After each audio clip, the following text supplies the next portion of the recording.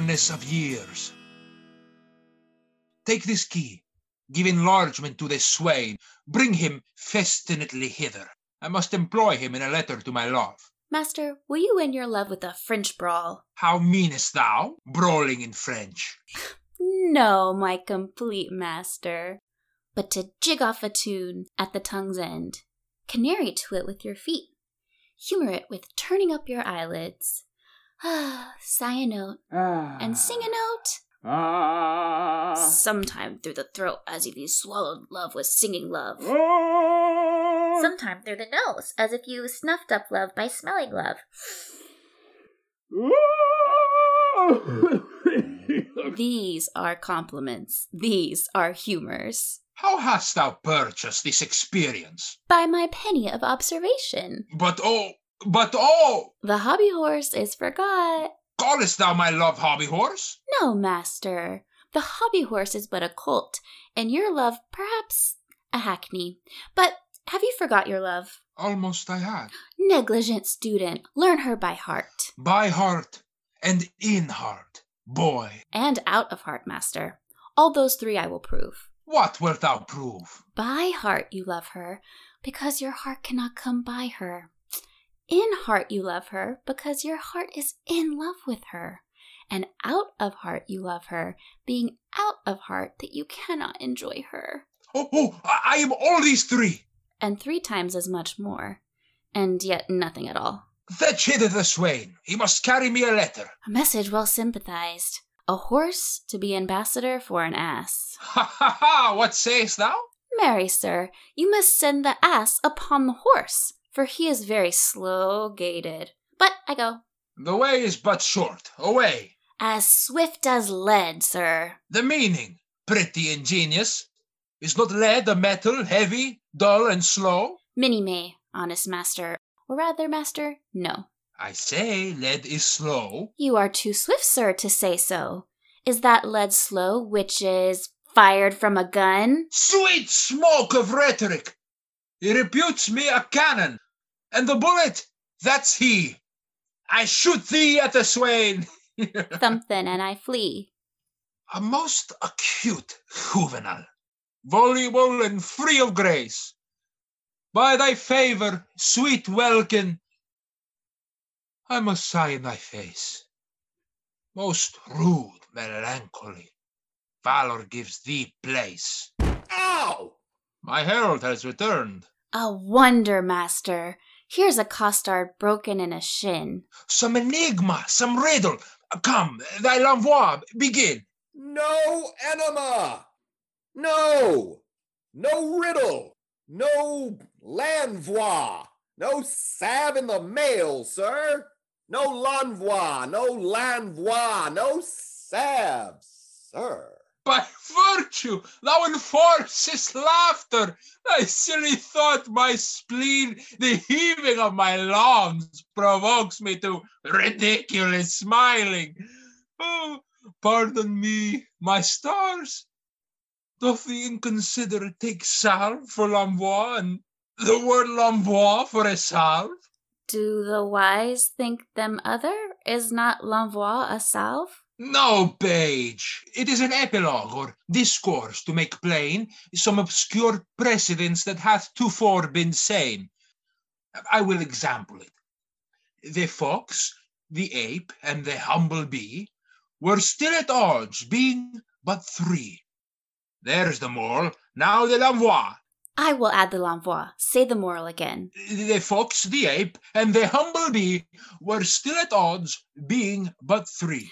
Until the goose came out of door and stayed the odds by adding 4.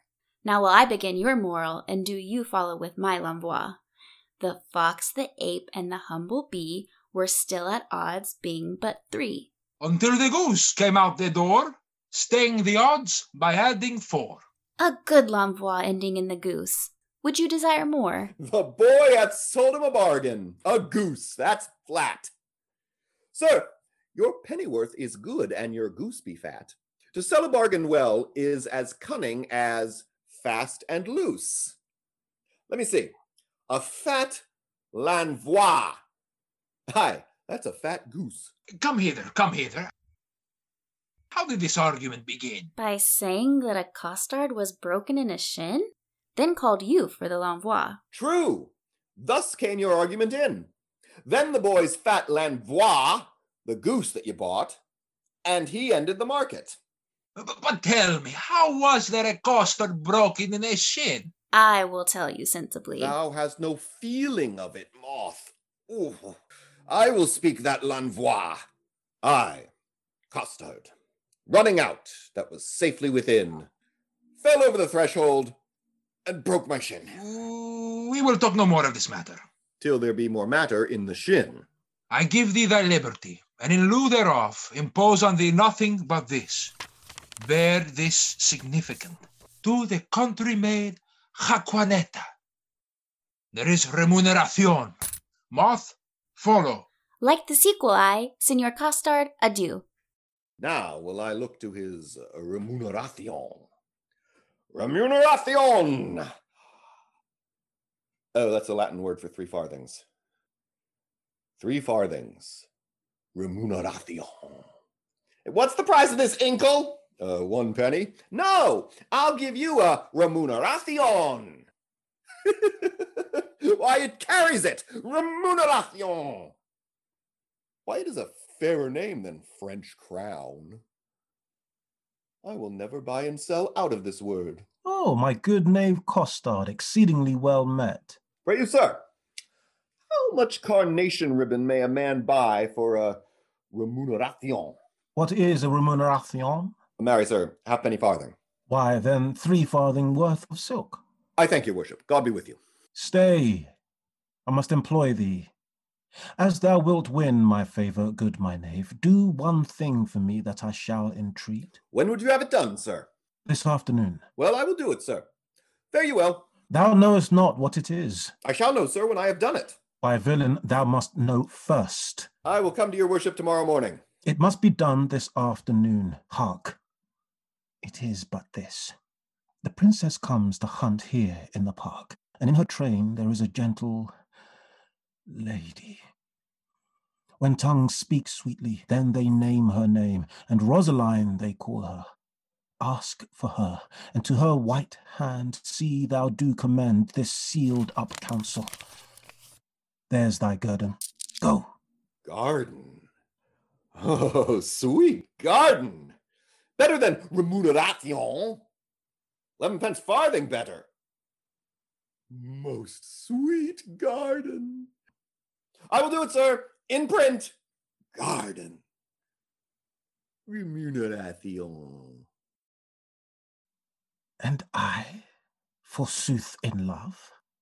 I, that have been love's whip, a very beadle to a humorous sigh, a critic, nay, a night-watch constable, a domineering pedant o'er the boy, than whom no mortal so magnificent. This wimpled, whining, purblind, wayward boy, this senior, junior, giant dwarf, Dan Cupid, regent of love rhymes, lord of folded arms, the anointed sovereign of sighs and groans, dread prince of plackets, king of codpieces. Oh, my little heart. And I, to be a corporal of his field. What? I love? I sue? I seek a wife? A woman? That is like a German clock, still a repairing, ever out of frame, nay, to be perjured, which is worst of all, and among 3, to love the worst of all. A whitely wanton with a velvet brow, with 2 pitchballs stuck in her face for eyes, and I to sigh for her, to watch for her, to pray for her. Go to! It is a plague that Cupid will impose for my neglect of his almighty dreadful little might.